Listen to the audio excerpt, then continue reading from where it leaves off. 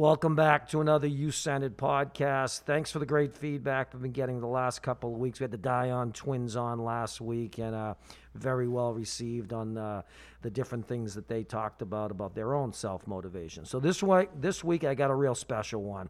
We've got our good friend Tyler Nelson, who's actually hit a few shots in this You-Centered gym over the years. Tyler is clearly one of the greatest to ever lace him up in the Merrimack Valley.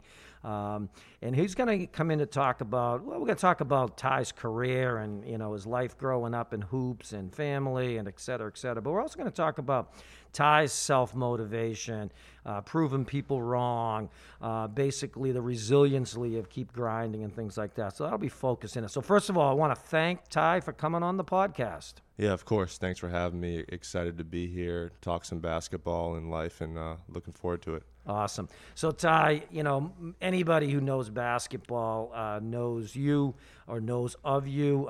Many of my followers are not necessarily diehard hoop fans. So why don't we give the little Ty Nelson bio, start off from a young guy up until now. Who is Tyler Nelson? Yeah, so I grew up in Bradford, Massachusetts, just right around the corner from North Andover here. Grew up playing basketball, golf, baseball, a bunch of different sports. Actually, I met Rick when I started playing AU basketball. I think it might have been, was it 5th grade with the New England Storm back in the old days when you were just getting it started. So yeah, met Rick through that, and my dad, went to Central Catholic High School, had a great basketball career there, played in the fall league. Have known Rick all the way since, like I said, since probably 5th grade. Then went to Fairfield University from there on a basketball scholarship in Connecticut. Now I play professionally in the NBA G League. Yeah, it's pretty funny. I when I was thinking about preparation for this, I was trying to remember the first time I ever met you, and you might not even remember this, but you're 3 years younger than Michael. Obviously, you and Michael are tight, but we were playing in the OGLC gym up in Lawrence, right? And if anybody's ever been there, it's like this small gym, which is known more for their kitchen and their food than they are a gym. But I think it was Michael and George Niang was on the team, and Jimmy Z, and we were, a powerhouse 5th grade team, right? And in walks this team coached by Jeff Nelson, who I had gotten to know. And I see this little kid. You had to have been like in the 3rd grade playing in this 5th grade division. And I immediately saw, wow, I don't know if I've ever seen a 3rd grader have, the IQ and the ability, and your father was tough on you, and, you were playing with mostly younger kids, so we didn't have too much trouble with you that day, but that was not going to be the case as we went forward here. So that was kind of my first memory. You got to play for the famous Jeff Nelson. Obviously, you're a coach's kid, which in itself is tough at times. What was it like playing for your father throughout your whole youth years, and that was basically with Haverhill Travel? Talk to us a little bit about that. Yeah, I mean, it was definitely a unique experience. Obviously, having a father who coached you all throughout your youth and, knows the game of basketball inside and out. And, obviously, as a father, you want the best for your son. And he was hard on me at times when I was younger, but I think it kind of molded me into the work ethic that I have now. And, I really developed a love for the game, not just through him, coaching me and getting me into the game of basketball, but, just falling in love with basketball myself at a young age. And that's really all I wanted to do was, go play hoops. And I think, having a father that knew the game and could teach the game to me, I think it definitely helped me, my development ever since I, started playing in 4th and 5th grade competitively, and then always playing up, like you said, against older competition in the area. I think that was, a unique experience and something that, my dad as a coach, pushed me towards to play against better talent, and I think it paid off for me. Yeah, and if people don't know, Jeff is a great basketball mind, great player in his own right when he was a kid, and obviously as a high school coach at a variety of stops, and presently now as an NBA scout for the Sixers. I met him when he was an NBA scout for Jerry Sloan and the Utah Jazz. But obviously Jeff knows basketball, and I believe he's one of the best shooting instructors, and we're going to talk about your skill as a shooter a little bit later. But so tell me a little bit about when you were a elementary school into your middle school career. You played with your father. Obviously, it can be tough at times and it can be great at times. Talk a little bit about, because you guys have a great relationship. That's one of the things I've always kind of saw with you, and I pride that in having that with my own Michael. But what were the rides home after games? What were the one-on-one instruction stuff? And how did it build your relationship with your dad during that period of time? Yeah, definitely. My dad, ever since I was, like I said, in fourth grade and started playing competitive sports, he had always been my coach, no matter what sport it was, whether it was basketball, baseball, anything. So as a coach's son, and your dad being your coach, he's always probably going to be a little bit harder than you than he is to the other kids, especially in my case when I was always one of the better players on my team. There was definitely moments where it was tough as a young kid. You just kind of want to have fun out there, but at the same time you want to get better, and as your dad is a coach, he expects a lot from you and being one of the better players. So it had its up and downs, but I think the way my dad pushed me was more of a if you want to be good at this is how you're going to have to go about your business, and this is what you're going to have to do.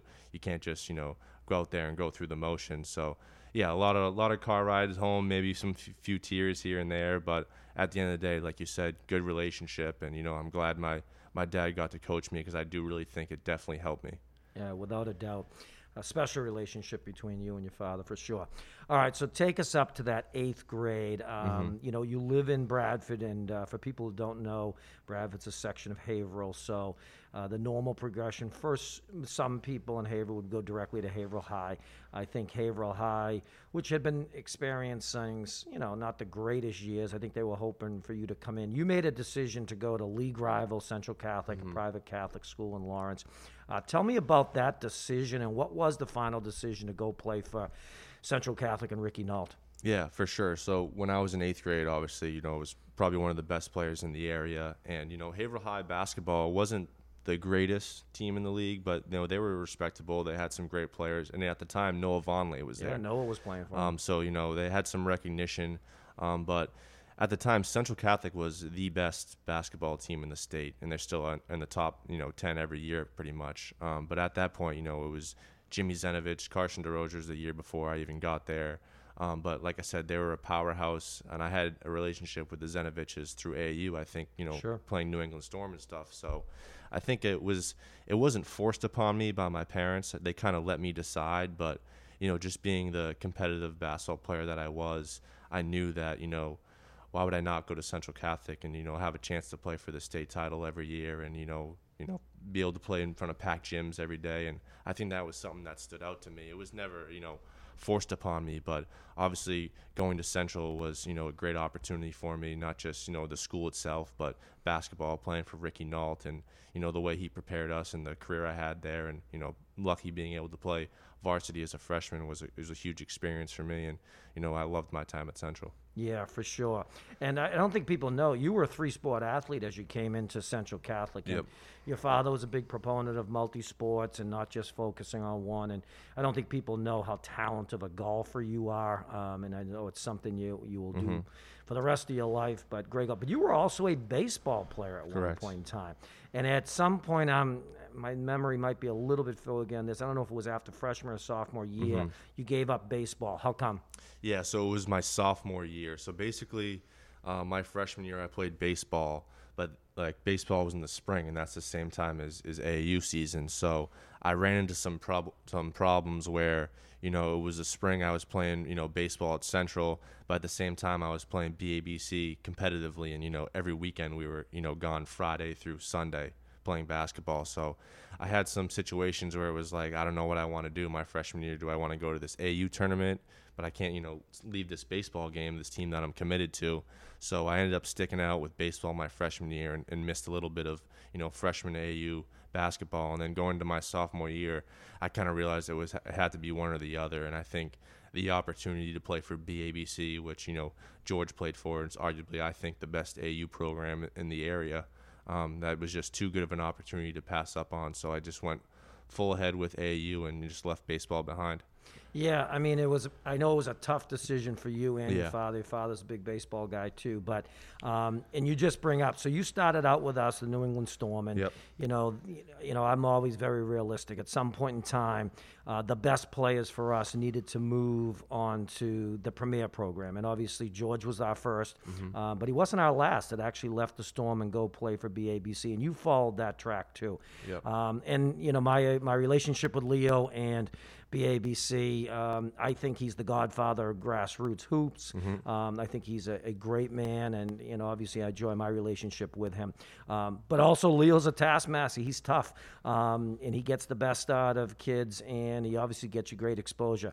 So you made the decision to go BABC. Talk a little bit about your experience with your few years with BABC. Yeah, so BABC was, a great experience. Obviously, just from the exposure standpoint, everyone that plays AAU basketball, the end goal is to get recruited, and whether that be Division III, Division II, or Division One. And when I went to go play for BABC, it was a lot of Boston-based kids and a lot of kids that had a lot of recognition and were really good players at the time. We only had a roster of like 7 or 8 guys, so it was really you needed to be there, you needed to play, you expected a lot from you. And I remember it was like my sophomore year, we were playing an AAU tournament, and if I remember correctly, the guys on the floor with me were like Jalen Brantley, who went and played on at Maryland, Yeah. Wayne Selden, who went on to Kansas, and then Bonzi Colson, who played at Notre Dame. Like, I think everyone on my BABC team from my sophomore all the way until we graduated, I think everyone got a Division I scholarship, maybe besides 1 or 2 guys that filled in here or there that weren't there the whole time. So just from the exposure standpoint, I mean, like you said, Leo's the godfather of AAU. I mean, he's been doing it for 30 plus years, so he knows every coach. Every coach respects him. So if you play for him and you play hard and do what he asks for, at the end of the day, I think you're going to have an opportunity to play college basketball. So the BABC experience was perfect for a guy like me. Yeah, and they are the standard marker. And obviously, Leo, the amount of people he's had, not just get Division I scholarships, because most of them end up, playing Division I, but how many have actually made it to the league, and how many are in the league right now? Just watching Terrence Mann and, Yep. Obviously George and the rest of the crew, just unbelievable experience. So your high school career in the Merrimack Valley was phenomenal. I got to watch it up front and close. Christmas tournament, league titles, wonderful home and away games at Andover, which people would line up for hours in advance to try to get in there and watch those games. You get named Mass Gatorade Player of the Year, ESPN Boston Player of the Year. When you look back at it right now, how do you actually reflect on your 4 years at Central Catholic? Yeah, I mean, like I said earlier, my 4 years at Central Catholic were, amazing. Not from just the school standpoint, but just from basketball, being number 1 or number 2 in the state and, making it all the way to the semifinals just about every year. And then my senior year, making it to the state championship and falling a little bit short. But like you said, just the opportunity to play in front of packed gyms, great competition every night, and the recognition of playing at Central. I think that really helped me a lot. I had a great relationship with my coach there. I still talk to him, Rick Nault.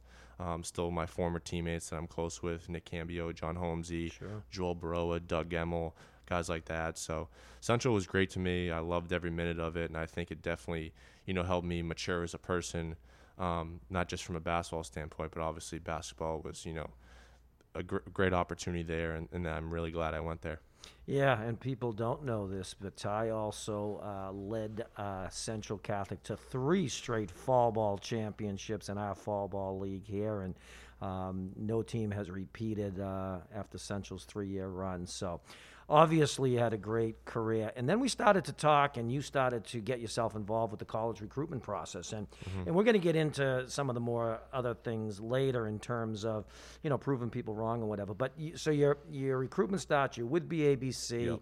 Yep. I remember Jacksonville off it. I remember Yep. there was a lot of different schools that kind of showed some interest in you. But it's also a real crazy time, and where could you go? Who likes you? Who thinks you have either the skill or the physicality? Talk to me about, what would that whole college recruitment experience like for you, and how did you end up at Fairfield University? Yeah, so it's definitely an interesting one. So, like you said, my first college scholarship was from Jacksonville University down in Florida.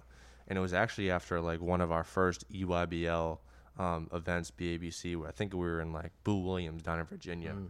And I played well. We had 3 games down there. I probably had 15 to 20 points every game. I was shooting the ball well, and I had never heard from anyone from Jacksonville. And then Monday after that tournament, I got a call from one of the assistant coaches saying, "Hey, we talked to your AAU coach. We liked you. We saw you down at Boo Williams EYBL event. We want to offer you a scholarship." And that was my first Division I scholarship. And after I got that, I was kind of like, wow, like that was my end goal, was to get a Division I scholarship. And it just happened so quick, and blessed to have that opportunity. But I knew that if I kept working hard, other ones would come. And I did get recruited by a lot of teams in this area, like I said, Fairfield, Quinnipiac, Bryant, Brown, a couple other Ivy League schools, Dartmouth, Northeastern. BC recruited me hard. So at the end of the day, I probably had about 10 to 15 Division I scholarships. And a couple schools really liked me, but I was really undersized at the time. Sure. You remember, I didn't look like a Division I basketball player, but I was playing really well, and I was putting up good numbers in the EYBL events, and I was shooting the ball really well. So I was getting recruited by teams, but not a lot of high major schools were offering me. Not to say that I was set in stone on going high major. I didn't know where I was going to end up. I didn't know if I was going to end up at Division II school, Division I. But once I got my first Division I offer, that's kind of when I realized, like, okay, this is a reality now. This is going to happen. Recruitment's going to pick up. So it was coming down to like the end of my recruitment, and I kind of went on a few visits, and I narrowed my schools down to final 3 schools that I was looking at was George Washington, Dartmouth, and Fairfield. I took official visits on all of those. And ironically enough, like during AAU season, I got a call from the Fairfield coach saying, "Hey, we're recruiting you really hard right now. We're still looking for one more guard, but we think we're going to sign a guy in the next few days. So if you don't let us know, we're probably going to go in a different direction." So I kind of sat down with my dad and my mom and said, like, I just got a call from the coach. This is what he said. Okay, well, that's that happens. If you want to go there, you should probably jump on the opportunity unless you're comfortable going somewhere else. And I had a great visit to George Washington. I liked Dartmouth a lot. Ivy League school was a great opportunity. So I didn't really know what I was going to do at the time. So Fairfield was kind of out of the picture for a couple weeks when I was about to commit in that August or that end of that AAU season. And I was thinking to myself, like, what's going to happen? And I got a call out of the blue from the assistant coach at Fairfield who originally recruited me, Martin Bahar, who went on from Fairfield to go to USC. And he recruited me the hardest ever since, my sophomore year. He was on me. And he really liked me, and I had a great relationship with him. And he said, "Hey, we sat down as a staff. We still think we need one more guard, and we really like you. We need a shooter." And my visit to Fairfield was great. I loved the school. My biggest thing in my recruitment was I wanted to go somewhere where I was wanted, where I think I could play right away as a freshman. I didn't want to go to, whatever the best school was that recruited me on paper just to say, oh, I'm going here, and then go there and, sit on the bench for 4 years. That's not what I wanted to do. I really did want to go somewhere where I thought I could play, and I thought that was Fairfield. So once they gave me the call back to say they were still interested, I ended up committing, and, it was a great 4 years for me because I went there as a freshman and started and, ended up being the all-time leading scorer and had a great relationship with my coach and, was lucky enough to play 4 years of, Division I college basketball. So before we get into your amazing career at Fairfield, you kind of even went light on that. We'll talk about because it was an amazing career that actually proved a lot of people wrong. As we got to the recruitment process, and I had heard it knowing you pretty well, your build wasn't as strong as, the first question I heard was, could he defend in that league? Was he physical enough? That league has strong guards, et cetera, et cetera. Is he kind of outreaching him to go into that type of school? Now, you probably had heard this stuff, because I'll be honest with you, you heard that stuff a little bit at Central Catholic, and a lot of it sometimes is based in jealousy and et cetera, et cetera. Tell me a little bit about that. You had to prove the critics wrong, not on your skill set, which we're going to talk about a lot more later in terms of shooting, but just the physical makeup of you going that. What was that like for you? Was it tough? Was it emotional? Definitely. I mean, I was definitely a late bloomer. I didn't look like a Division I basketball player. I was probably, my senior year of high school, I was probably 6 feet, 6'1" at the most. Very skinny, very lanky. Wasn't super quick, athletic, couldn't jump really. But I always had a knack for the game, I think. And that's something that I think my, college coaches saw in me. And, like I said, I was a late bloomer, so I had to put some time into the weight room, especially when I got to college. But definitely in terms of, people having doubts, but I feel like a lot of guys go through that. I mean, you look at George Niang. I mean, would you think anyone would see that guy being, an NBA body when he was coming out of high school or when he was even in college? But if you find someone that believes in you and, they know you can play basketball, I think that's the biggest thing. But, every time I step on the court, I'm still probably one of the least athletic guys out there. But, because of my IQ and I know how to play the game, it kind of makes up for it. But obviously, yeah, when I was coming out of high school, a lot of people were like, oh, there's no way he can play Division I basketball. He doesn't have the body. But I never really paid too much attention into it because I knew how good I was. Like, I had a lot of confidence in myself. And, my senior year at Central, when I was Gatorade Player of the Year and Mr. Basketball, I was putting up the numbers. So that kind of backed it up. And, I did well in AAU. So, like, I was always holding my own. It was never like I was getting these opportunities for whatever reason and I wasn't producing. So that never really crossed my mind in terms of like, wow, do I belong at this Division I level?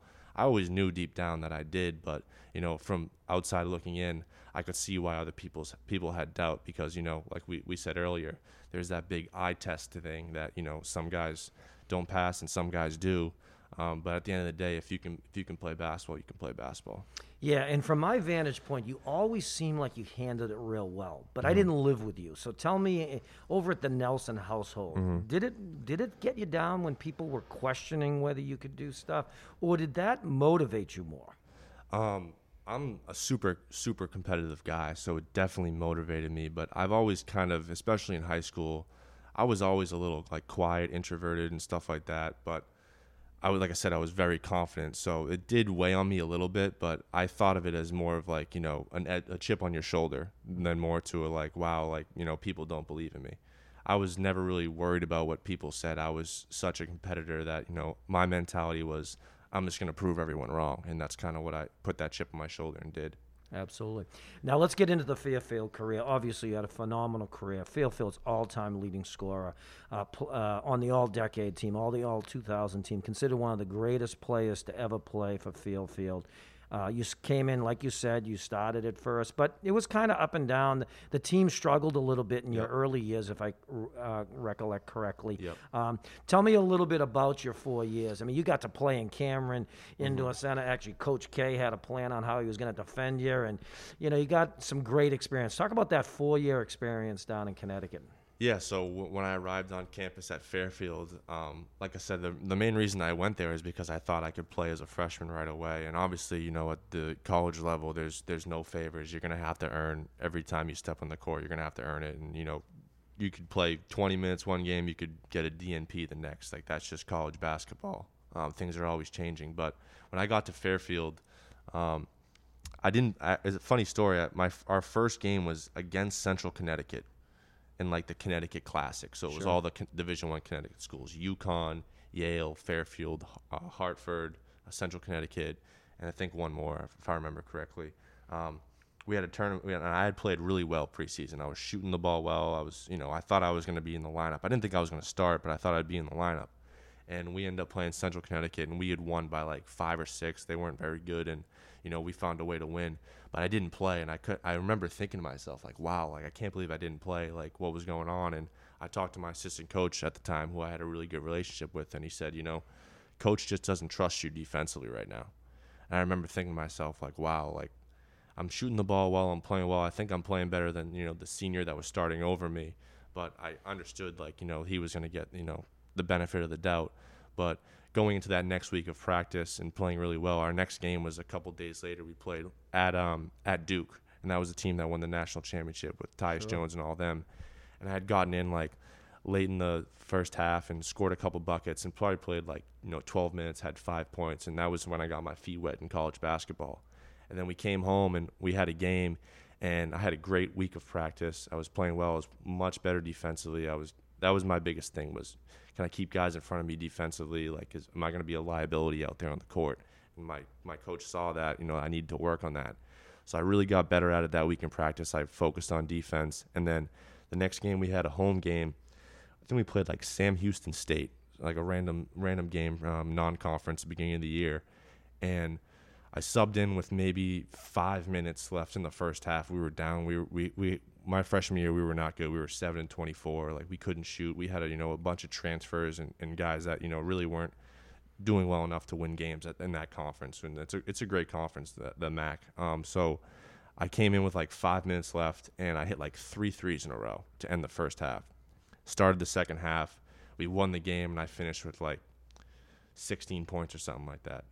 So I was like, all right, like, now I'm comfortable. Next game, I didn't even know before the game started. My coach was like writing on the whiteboard, and he was like, you're starting tonight. That was one of our next games. Like 2 days later, I started and had like 26 points and was like 8 for 11 from the field and had like a great game. And then ever since then, I started and played probably the second most minutes on the team behind the senior captain. And then from there, it was just smooth sailing. Had a really good freshman year, averaged like almost 12 points. Started every other game. And then just took off from there. Yeah, and each year you got better and stronger, and physically. And I watched a number of your games, and again, I'd be a liar if I said that I was one of those people like, oh, he can defend in that. I mean, I questioned it. I said, just knowing that league and those guards, I said, and obviously I would root for you any day of the week, but I was like, that could be a question. What I saw from you was a drive to get better defensively, and a lot of that drive came about getting physically bigger and stronger, which I think, you late bloomer, that's an understatement, right? Yeah. If people saw you now compared to when they saw you when you left the field, you're a physically different person. And that's the same I always say about George, right? I mean, and he's my son, but, when George left Iowa State, it was not a great looking body. And, obviously as you see him play for the Jazz now, the body is much better than it's ever been. So you continued to have in the confidence and the trust, and then you became, everybody on campus was, Ty's the guy that's going to, help us win games or whatever. And, I saw you wind down your season. One of my favorite memories will be you and Sidney Johnson embracing after your last game. Obviously, talk to me a little bit about your relationship with your coach over the years. Yeah, so we have a great relationship still to this day. He played at Princeton. He coached at Princeton, and then he coached at Georgetown with John Thompson. So he had a great coaching background, and he was really hard on me because I think he knew right away, like after my freshman year when he saw the year I had, he knew that I could be a really good player in this league, and I could do some special things. So he was really hard on me, and like I said, I was a captain as a sophomore, and my sophomore year I had a lot of ups and downs. I remember we started the season my sophomore year, and in the first few games I was playing bad. Like I was shooting 28% from three. I wasn't shooting the ball well. And I remember I went in and had a meeting with him, and he said, listen, like, if you want to take the next step, you're going to have to – teams know who you are now. You're not just going to be able to stand in the corner now and get open threes and pump fake and take one dribble and get open shots. Teams are going to take it away from you. You're going to have to be able to put the ball on the floor. You're going to have to get better. And, he really challenged me to get better every day we were in the gym, and he was really hard on me. And I think I've – through my life, through my dad being really hard on me when I was younger, and then in high school having Rick Nault, who was, a tough-minded coach and expected a lot and was really hard on me. And then Leo, he expects, his players to, really play well and really play hard. And he's not afraid to tell you if you're not doing that. And then going to college, it was the same thing. So I think I like that when people challenge me, especially in terms of my coaches and stuff like that. And like I said, I'm really competitive. So I got a lot better, and I ended up finishing my sophomore year. We had a great year. We won almost 20 games that year. I finished averaging like 18 points a game. I was, second team all-conference, the only sophomore to do that. Had a great year. We went on to play in the NIT, I believe. We played, I think it was Columbia. But, yeah, I had a great year, and then ever since there, my relationship with my coach just kept growing. And junior year was the same thing. I was, first team all conference, could have been, player of the year, and had a really, really great year. We didn't win as many games, but, personally I did really well, and my coaches, again, expected a lot from me. And then senior year was, I was the guy that had the target on my back. Everyone in the league knew who I was. I was a leading scorer from the year before, stuff like that. But my college coach was, was great to me because he gave me the freedom to, do what I want. As a basketball player, if you can play with freedom at any level, your coach trusts you to, take pretty much give you the green light to take any shot. you play as a different player. And I think I really, really benefited from that, where I could pretty much go out there and play my game. And as long as I was playing hard and, playing the team basketball, I think, he gave me the freedom to be able to, develop my game and have the career I did. Right. So before we get into your post-Fairfield career, I want to talk to you about, so I think of all the kids that I've been around basketball, and as you know, I've been around thousands of kids basketball-wise, I honestly believe you and George are the two highest basketball IQ kids I have ever been around. It's phenomenal. It's a skill that I don't think people give enough credit for, and you both have excelled with that. But besides that, you have a legit skill, an elite skill. Your father and I talk about this on a regular basis. We go to high school games together, and Yep. I think we shake our heads every day when I look at shooting percentages and shooting form and blah blah blah. And and then I go to AAU games where guys scream on the sidelines, "Go get yours! Go get yours!" Where they're trying to barrel through to get to the rack or whatever. And the reality is that's all well and good at one point, but you got to be able to shoot the ball. Talk to me a little bit about your elite skill set of being a shooter. How does that happen? What's your advice to young kids about shooting in general? Because my opinion always has been, if you can shoot the ball, they got to play you. 100%. And that's, I've always been a shooter since I was younger. Having my dad as, my dad and as a coach, shooting was what I did. It was my skill set, like you said. So I've always had a great shot, and I've used my shot in my career to, really develop the other aspects of my game, whether that be, putting the ball on the floor, getting to mid-ranges, using pick and rolls, because I was really more of a two-guard throughout high school and then going into college. But as my career went on, I kind of was more of a playmaker. And because I could shoot the ball so well, defenses were so, focused on me that I used that to my advantage to draw fouls, to get to the free throw line, to make plays for other guys. But in terms of shooting, it's always been a confidence thing for me.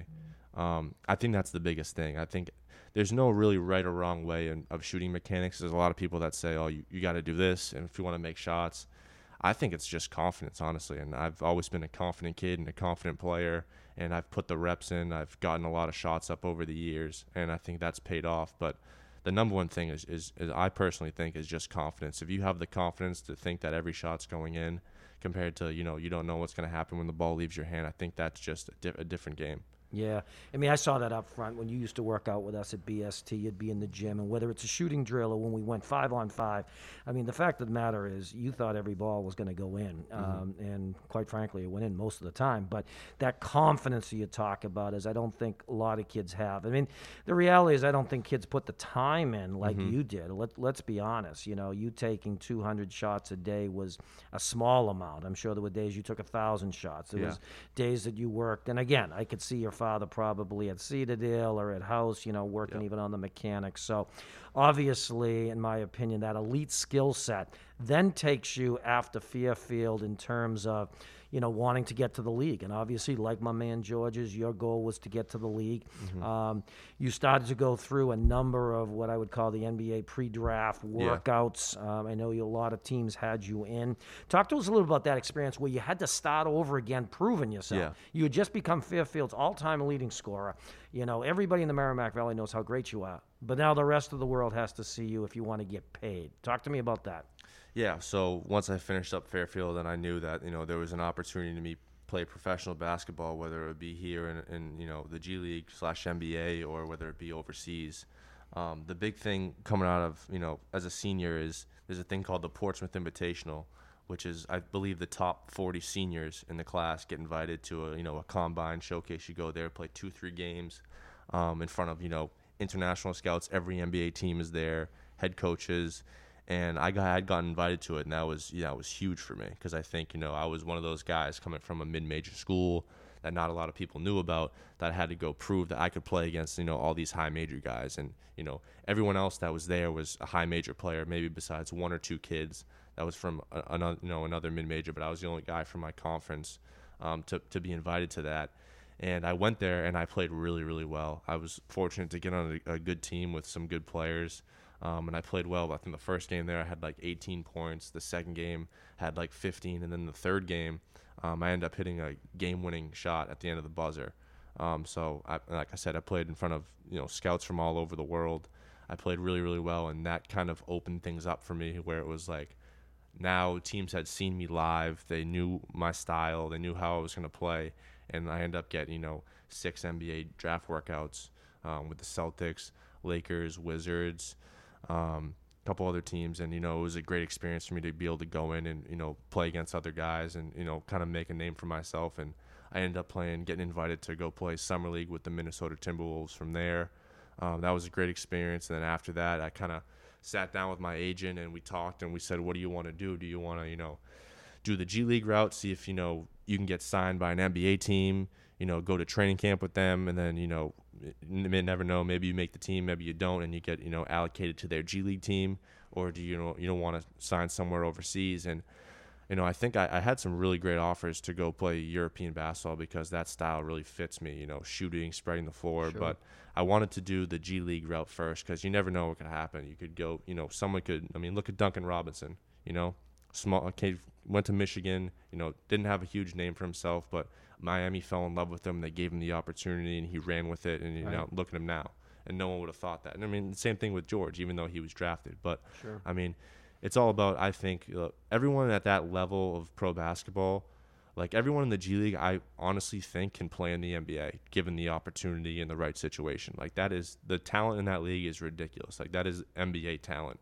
But it's all about, getting an opportunity to prove yourself and having a team, really like you and give you the chance, like I said. So, yeah, I decided to go the G League route, and, that's where I've been the last year and a half.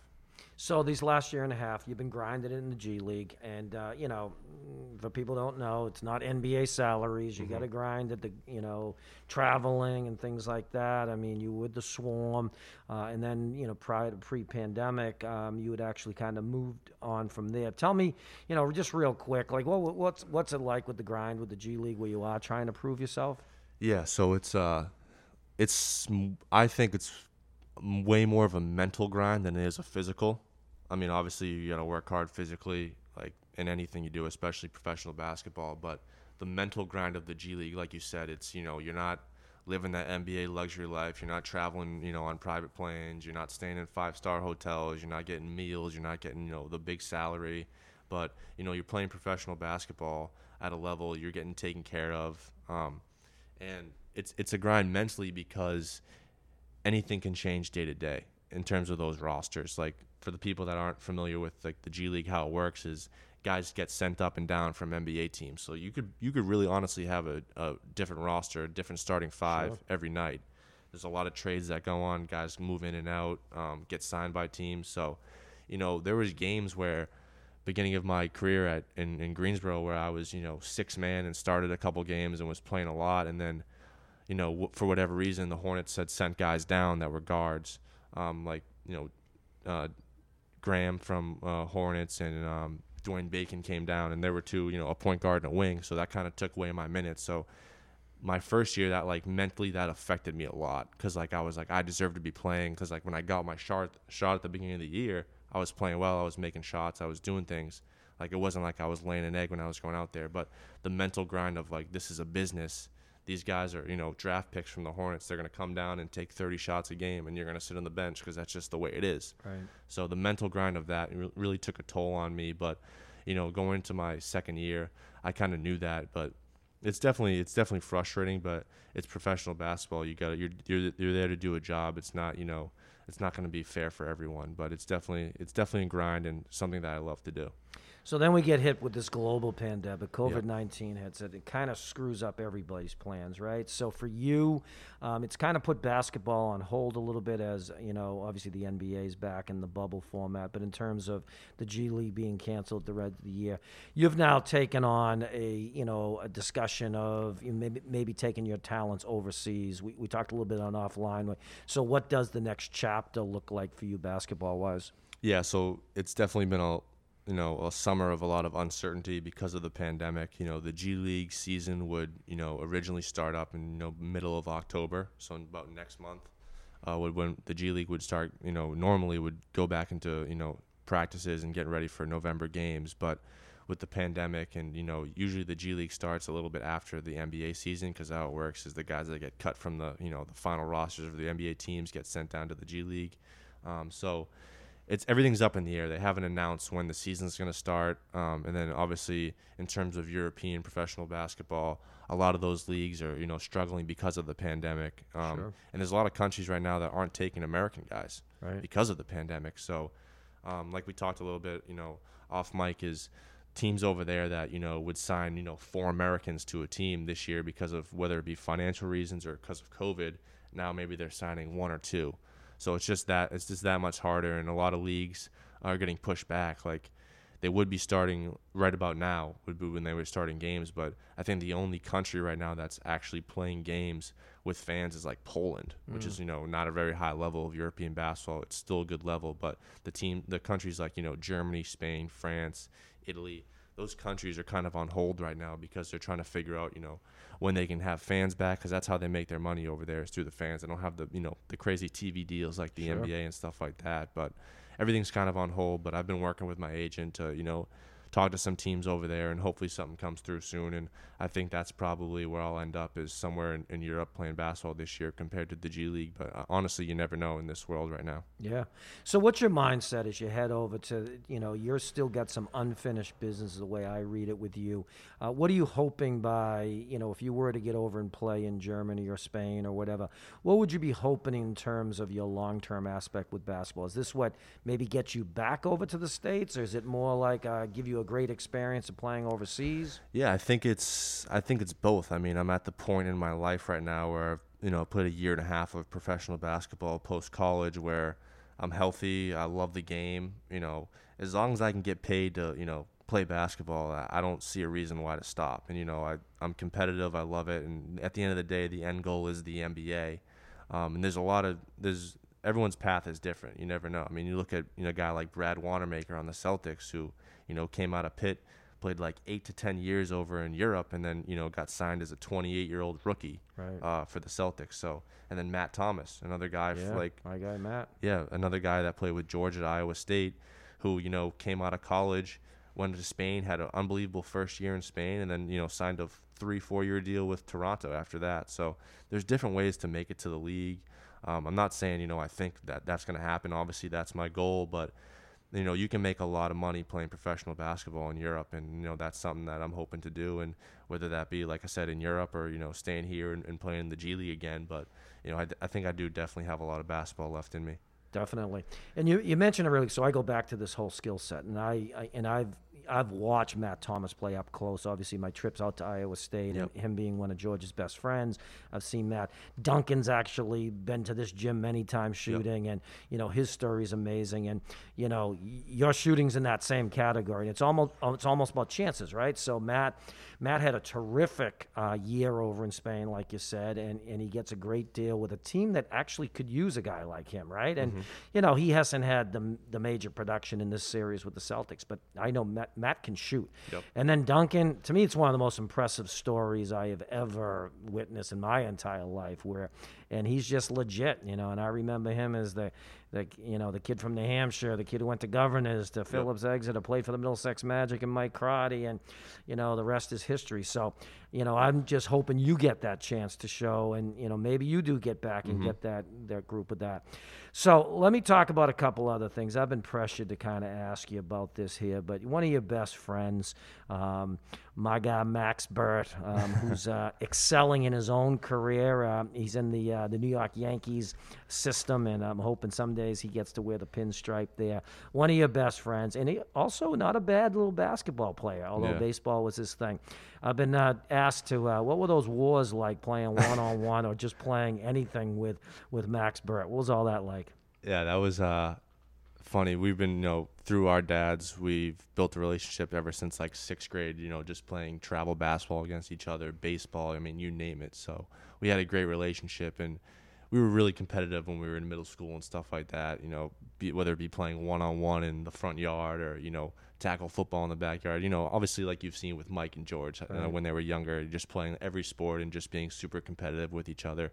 But yeah, me and Max are, best friends, have a great relationship. He took the baseball route, went to Northeastern and played high school at St. John's Prep, and, got drafted by the Yankees. But, we relate on a lot of levels because, he's in that same minor league grind in baseball. You know, he's not making a lot of money. He's grinding it out every day for an opportunity. You know, people doubted him the same way people doubted me. So, like I said, we relate in a lot of ways, and, you know, I'm hoping, you know, something good happens for him in baseball and he gets a shot. So yeah, he's a terrific kid, and I would not bet against him. He could be on that infield in New York pretty soon. I did see that video on Twitter yesterday where one of you commented about your one-on-ones. It was actually pretty hysterical. I could actually visualize you guys pushing and shoving and yelling at each other.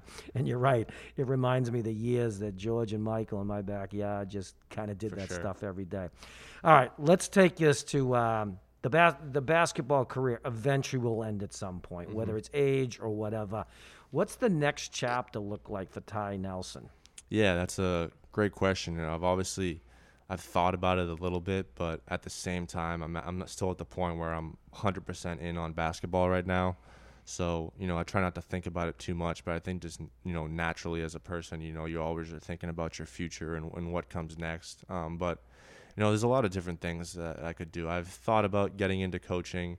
I'm not like one of those guys where it's like, oh, I'm definitely getting into coaching when my playing days are over.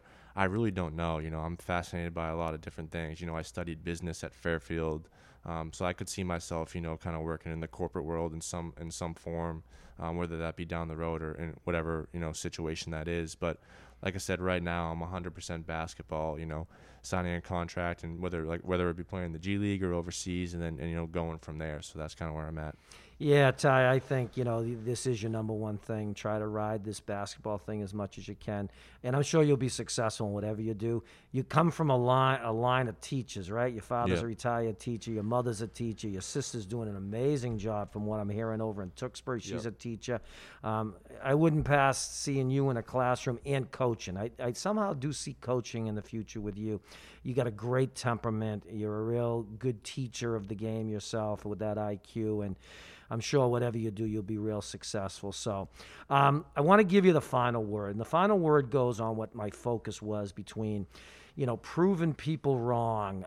You know, those kids that may not pass the eye candy test right now. And I see those kids every single day, you know, in the Merrimack Valley where people are like, oh, he's too fat or he's too slow or he's not athletic. Along with, so it's kind of like a two-part question. I want you to talk a little bit about that not passing the eye candy test one more time. Give a little advice to the kids. But also, I want to focus on your elite skill set. And what message would you give to kids about that elite skill set of shooting? Yeah, so in terms of the first question, kind of, you know, being not passing the eye test of a professional basketball player or you know, even some people saying at the Division I level. But like I said, I've always been super, super competitive. And, you know, no matter what you do in life as a young kid, I think if you really have a goal and you really want to achieve something, the only way to do that is to just put your head down and work and, you know, not worry about what other people say. At the end of the day, you know, anyone else's opinion of you, whether it be good or bad, doesn't really mean anything. I mean, I've had a lot of people in my life think very, very highly of me, and then I've had people that, you know, really doubted me. So I just use both as motivation. I think that no matter what you do in life, if you work hard and, you know, you put the work in and you're a good person, at the end of the day, I think good things happen to good people. So that's the best advice I could give on that. Nice. And then in terms of you know, basketball having an elite skill set, you know, that's been my knack. You know, that's kind of why I've, you know, been lucky enough to play professional basketball and Division I basketball, is because I've always been known as a shooter. And I think that's the most important skill set. I mean, you look at NBA basketball today, what's the most valued thing on the court is shooting, the way the game is played. And I think that's not changing in years to come. So for all the young kids out there, you know, that are, you know, want to play basketball at the highest level possible, I'd say, you know, don't get caught up in the, you know, the mixtapes or the flashiness. Just be able to put the ball in the basket and make shots and, you know, be a good teammate, work hard. And I think if you develop, like you kind of say, an elite skill set in anything you do, I think that can, you know, help propel you forward. Absolutely. And, you know, this is a youth-centered podcast. Most of our listeners are usually affiliated somewhat with the youth center and all the topics we do. We're going to actually be sharing this to our, you know, the famous Fennis Dembo 87 Twitter site. When we announced this yesterday that we were going to be doing this, I got a ton of people, liking it in the basketball world. And Mitch Wanagaro, one of your coaches at Yes. Fairfield, he liked it because obviously he wants it. And I don't know if Mitch probably doesn't remember me, but my first experience was taking George to Siena when Mitch was the head coach at Siena. And we had a great visit up at Siena, unofficial visit when George was like a sophomore. Yes. And Mitch was a terrific guy, and his coaching staff was great, showing us around or whatever. And it's interesting, comes full circle. He ends up becoming a major part of your coaching staff, and I know you were really close. Morning breakfast workouts, I think, if I remember correctly. So we'll make sure Mitch gets this too, so he can listen to one of his favorite players all time. But I want to thank you for coming in, Ty. This was great. This is something I want to share with everybody. I want my youngins to really take a look at this, because you are a role model and a mentor to the kids in our area. At BST, we have a Tyler Nelson drill, which is your uncanny knack for shot faking and then slide dribble to an open spot to knock stuff down. And obviously you know what I think of it. We love you here, and wish you nothing but the best of luck. And let's continue to prove these people wrong. Yes, definitely. I'm happy to be here. Thanks to Rick for giving me this opportunity to come and kind of tell my story and talk hoops and life. The youth center is a great place, and I think kids should take advantage of this and this opportunity. I was here when I wasn't even from North Andover, but I've spent some time in the youth center when I was younger. So again, just thanks for having me, and hope everyone's doing well and staying safe. All right, thanks, Ty. And as we finish every podcast, we always say too much passion is never enough passion.